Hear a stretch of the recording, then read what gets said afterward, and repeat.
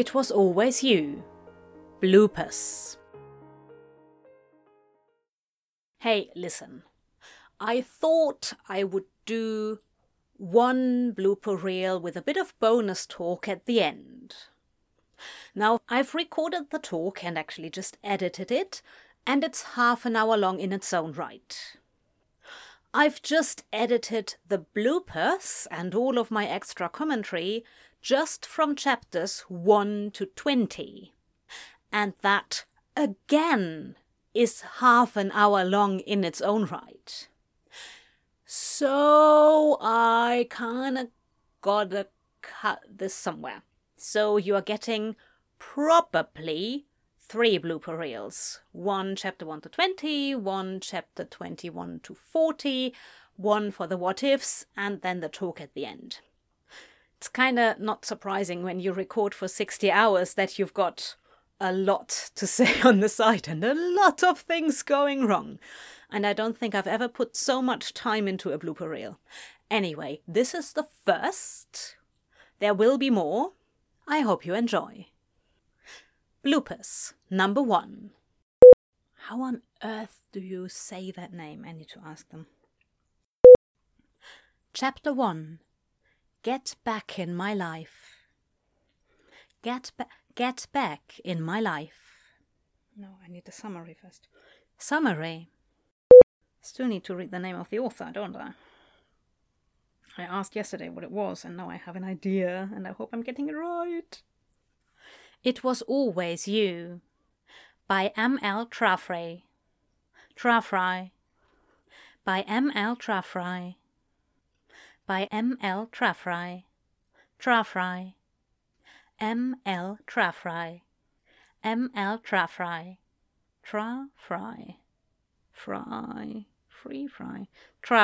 Trafry.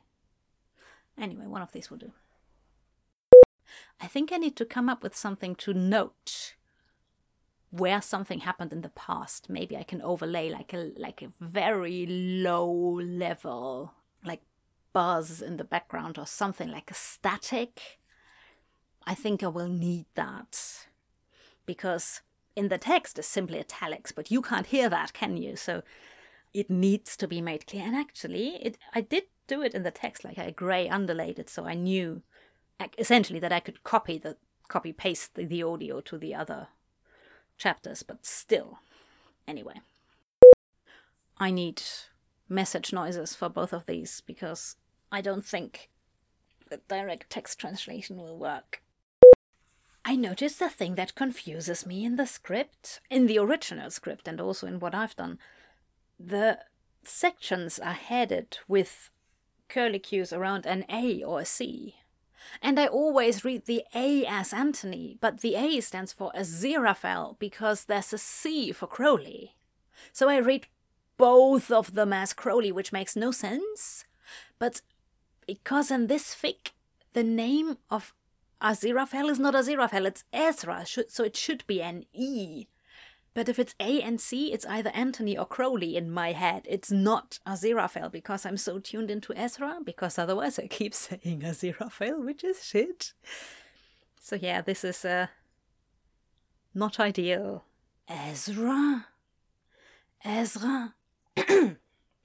Now what does Crowley sound? Crowley sounds like he always does. I get him right. Anathema device. Anathema has a Spanish accent. And as I learned, Spanish is like a staccato, so it's always the same syllable length. So essentially it is Foster. It has a rolling R. And it only uses 5 vowel sounds. A, I, O, U. So everything I use should be replaced with this. It uses ch, which should be easy for me since I am German. And what else? Ye instead of Y.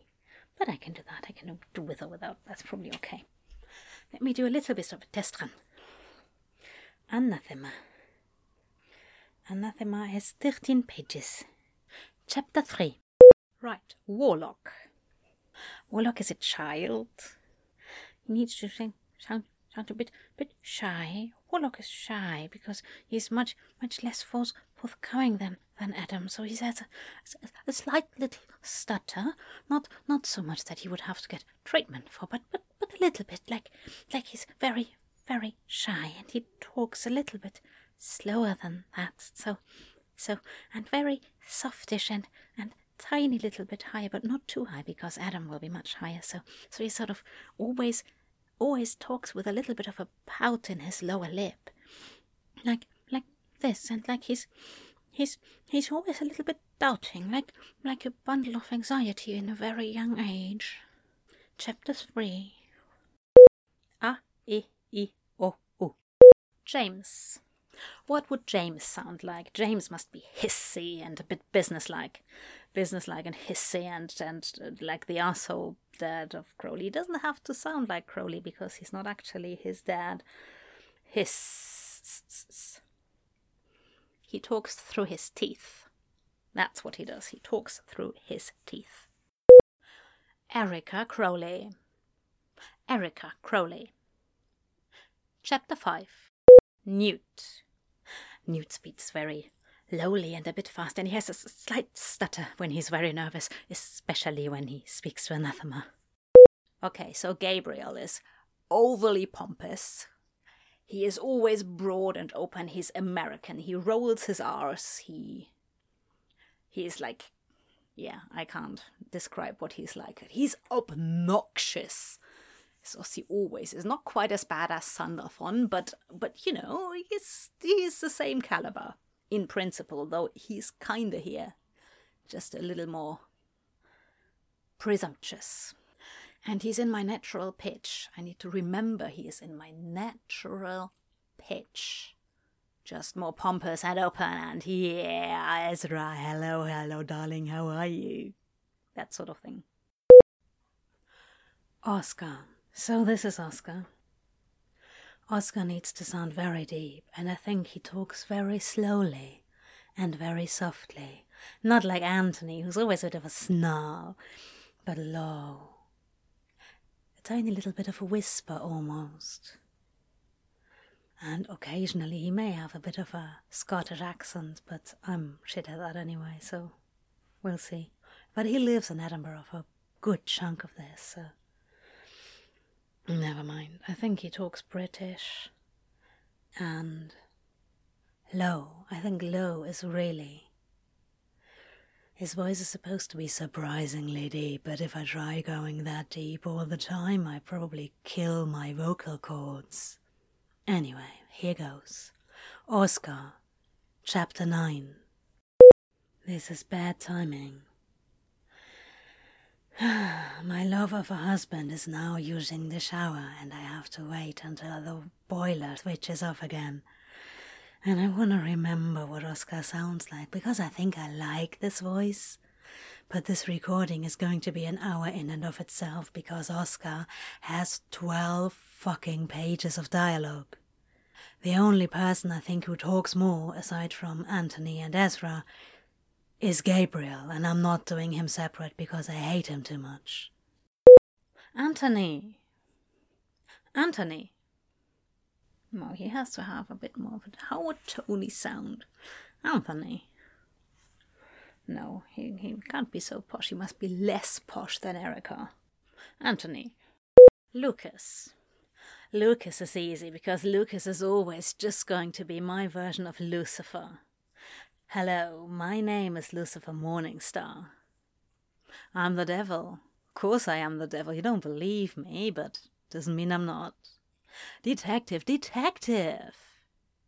Chapter 15. Hello? She said, a bit too sultry for her to have seen the caller ID before answering. Hello? Hello? Hello? Hello? Hello? Hello? Hello? One of these will do. Right, this is Richard. He's a kind man. So he's probably a little bit soft. but also a little bit joking, especially with Oscar. Soft, but not too soft, not too female. Richard. How was Edinburgh, sunshine? Gabriel asked, plopping down next to Ezra on the bench, outside in the common area. Yes, I know it's Edinburgh, but Gabriel doesn't, so for him, as an American, it must be Edinburgh. I need the scene from the actual Pride and Prejudice film. YouTube to the rescue. There. Darcy declares his love. Yes, but it was a very romantic thing.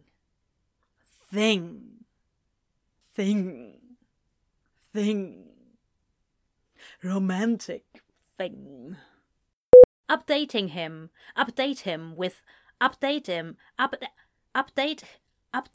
how it went with Lucas.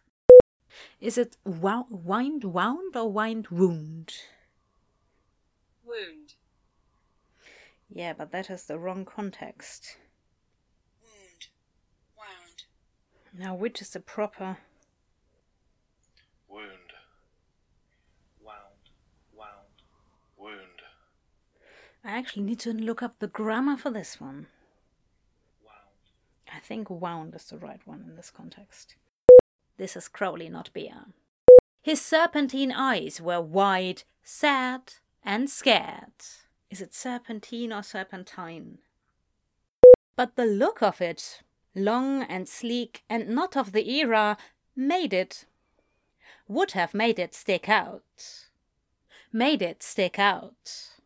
And that's why I should have reread the script, because it's full of errors like these. But I didn't want to read 700 pages a third time before I started recording, so here we go. Having probably put them back on to order to having probably put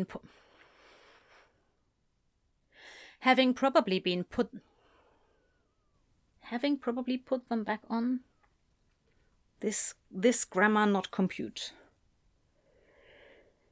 His sunglasses were perched on top of his head, having probably put them back on to order and removed them to a point when he returned. His sunglasses were perched on top of his head, probably... Yeah, that is right. It's not make-believe, it's make-a-dig that someone believed. Anyway. I spent a holiday last year in a castle in Ireland, and I always envisage the Crowley Mansion as this castle because it just has the wings and it has the huge massive stairs. I think I'm going to post some photos of that mansion at some point, just so you can see what I see when I read this. Might be nice. I have no idea how to nail an American accent, and I think that's because my own accent is ever so slightly pitched toward American. I'm as British as I can be, but I don't necessarily always know which is the British original pronunciation, and that makes it tough to sound different. Is there anything I can do? Natural pitch. It's a little bit of an inconsistency here that they chat so extensively at the interview, because I would have thought Crowley only just offered her the job randomly on the street while they were chatting there, but never mind. Bad as I can. Crowley sang, "Ooh, you make me live now, honey." It's really hard to sing out of key when you can't exactly remember what the key is supposed to be. And then once I remember, it will be hard to not hit it to the best of my ability. Anyway, you've heard me sing before. Head half bowed. Head half bowed. Is it bowed or is it bowed, for fuck's sake? There's something missing here. Fuck. No, that's just missing. Just missing a period. Likely, less likely. This doesn't make sense. With only their gym jams. What the fuck is a gym jam? I will bet pyjama pants, but what? I've never heard that word. Jim jam. Yeah, that must be an American thing. Jim jam is slang for a state of nervous tension, excitement, or anxiety.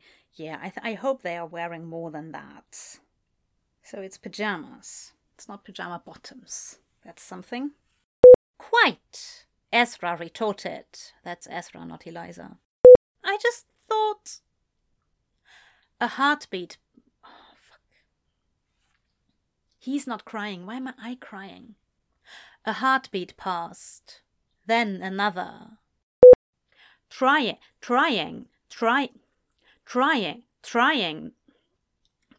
It's not a hard word. I don't even know him, Ezra retorted with a scoff. What is a scoff? This doesn't make sense. I don't even know him. I really couldn't get excited for sushi either. I'm very much with David Tennant there. Might at least cook the bloody stuff. You know that video, right? I'm gonna link it. It's awesome. Yes, it was Ezra. Yes, it was Ezra. Yes, it was Ezra. Ezra's. Yes, it was. Yes, it was Ezra. Yes, it was. Yes, it was. Yes, it was. Yes, it was Ezra's. It's not fucking hell. Oh, fuck. Here, Ezra. I need to look up what Erica is like, because this is Erica and not Ezra. Well, if you're going to call me something other than my name, at least it's not Bread. I have a friend who's called Bread. Well, really, she's called not Bread Pudding, but Bread is a nice name. Nothing wrong with Bread, though admittedly it would sound weird here. He'd never really gotten around to putting anything up on his walls, his bookshelves being the biggest user of wall space.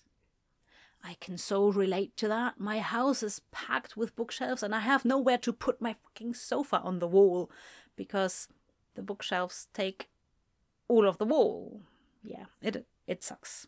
I need a bigger house or less books, but has that ever been an option? Saw the advertisement in the paper, applied, got it in one. But that's not true. That's not how it happened, at least not according to what's later in the book, because he got the recommendation from the job from his horticulture professor. So, yeah, I don't like when stories don't line up.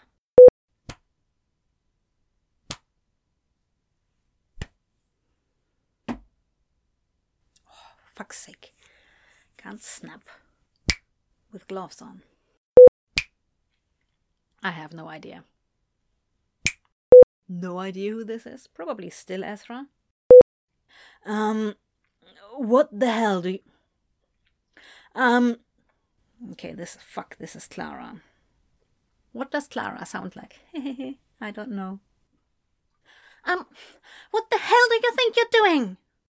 And only hating himself a little bit for it. A little bit for it. For it. Because Ezra was about to go as bloody Sherlock Holmes or Oscar Wilde. Both would have been perfectly suitable. Ja, andersrum. Her beau, laughing. Her beau, beau. Her beau, laughing. No,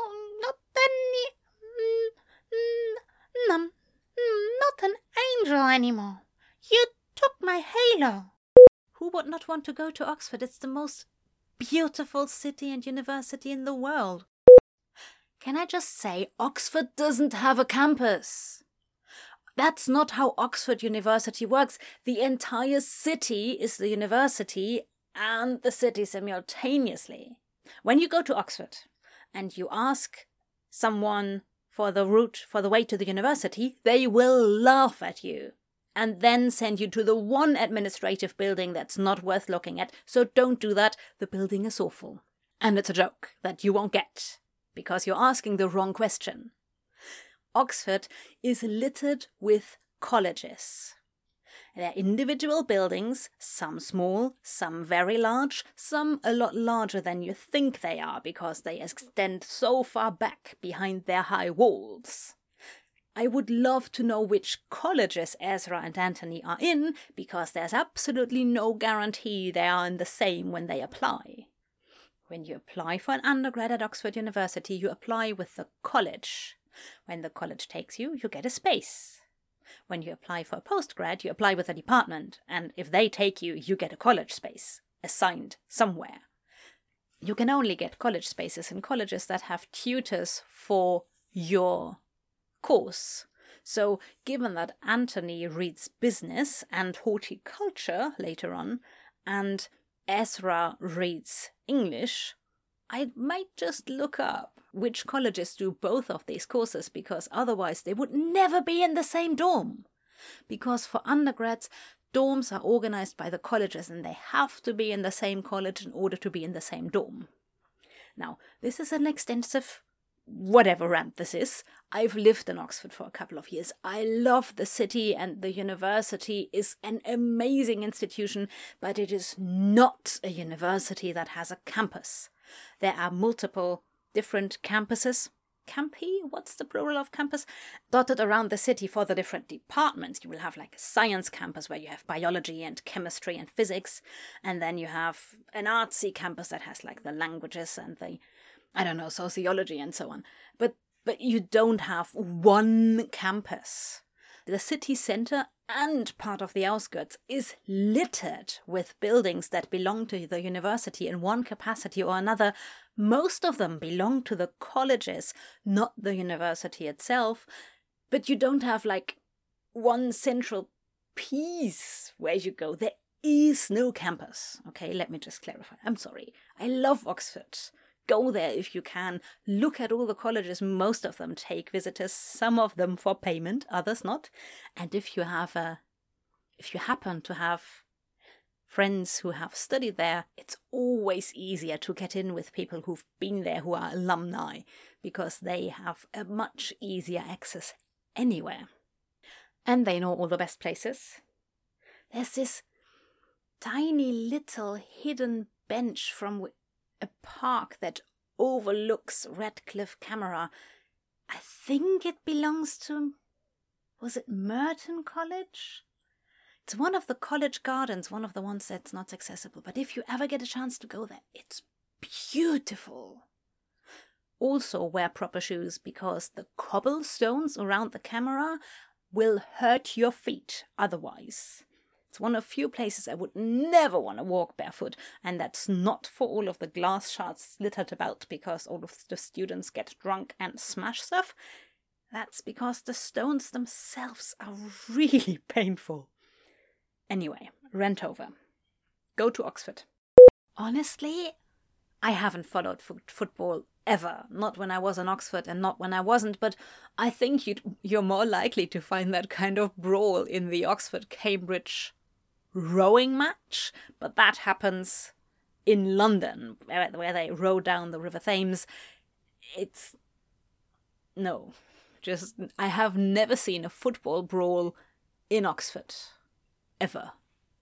That's not to say it doesn't exist, but I don't think you get that type of audience, and I don't think Oxford and Cambridge are that extensive on a football field. Like, they have a rivalry, yes, but it's much more, shall we say, posh than football. Anyway. He hadn't realized he'd thrown on his Oxford sweater to go get a nibble, something he would normally never wear outside of his dorm, and only as a sort of lounge top. He had standards, after all. He wouldn't have an Oxford sweater, he would have a sweater for his college, because that's what most students do. There are Oxford sweaters. They are mostly bought by tourists. Or they are part of gimmicks that the university gives away for people who volunteer. Anyway. Oscar had surprised him, taking the train down and planning a wonderful picnic at the Oxford Botanical Garden. I'm not certain you're allowed to picnic in there. Anyway. We've sort of made a tradition out of it. As soon as it's warmer and not too terribly rainy, we make a day of it.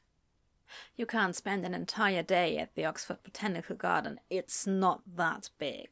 It's beautiful, yes, but it's not that big. And you just walk there because it's right in the city centre. Anyway. There are about 50 libraries in Oxford, and the one you would most usually pick is, as an undergrad, is the one attached to your college. And then there's the Bodleian, which is the alternative, but Oscar wouldn't even get in there because it's not public. Anyway. Asking about beautiful, romantic spots around Oxford that Oscar might not have known about. Really, you would have done this in the university parks because they are the most beautiful nature spot in Oxford. And you can have a picnic there. And the trees, honestly, you've never seen trees like it and you never will again. Nobody would ever go to a dirty tattoo parlor if they had the chance. The possibility of infection is way too high. You don't want that. Every tattoo parlor needs to be clean. Every tattoo parlor I've ever been in has been clean. Tattoos are not a dirty thing. They're beautiful. Anyway. Joining Ezra's little stack of books with its teacup was a pair of white wings with a halo floating over top. You can't tattoo in white. There is no white tattoos. There is white ink, but all that does on white skin or pink skin is look like scar tissue. So you can essentially create scar tissue, but you cannot have a tattoo in white. That is not how it works. I've tried. My husband's the same with every tattoo I get. 6 now? 1, 2, 3, 4, 6. And I want a really big one next, and he's going to hate it, but he's going to let me do it. Well, not that I would let him prevent me, but I mean, it's my body. That's what I say, and that's what he says, and we agree on that, and that's how tattoos should work. I'm going to have to wear them and look at them for the rest of my life. He can look at them for the rest of my life if he considers staying my husband that long, but it's my body, it's my choice. Like with so many other things. Right. It's too warm in here. Which is funny because the heating is out. Yeah. Move my mic. The heating is out. And it's cold out. It's awful weather. But nevertheless, it's hot and I'm recording topless because otherwise I'll be melting. There were... For fuck's sake. This is why I prefer to record when I'm alone in the house. Because then I have control of all the sounds.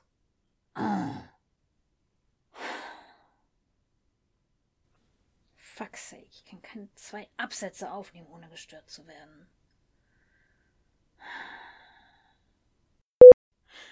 Too dry in here. Fuck.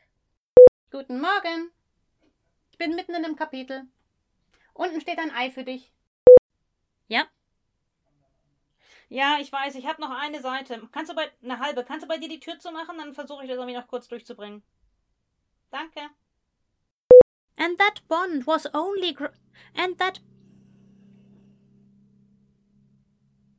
Not bad. Fuck off. 4 more pages. Well, it's going to be fine. And then I want to eat. I'm starving. This is what happens when you record 2.5 hours before breakfast. But my voice is best in the mornings, and I read so much more flawless in the morning, so it's just totally worth it. And Hubs is out of the house, so I can record all I want and moan and scream and do whatever, and he won't switch on the warm water and the boiler with it, so I have to wait and won't be clapping about in the kitchen with anything. So yeah, any free minute is mine.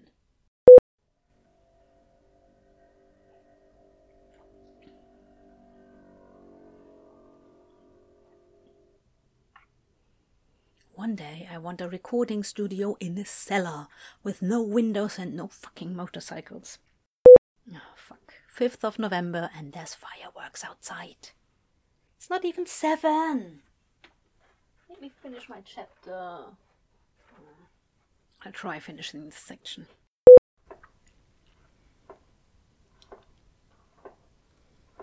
Yeah, I'm gonna stop here.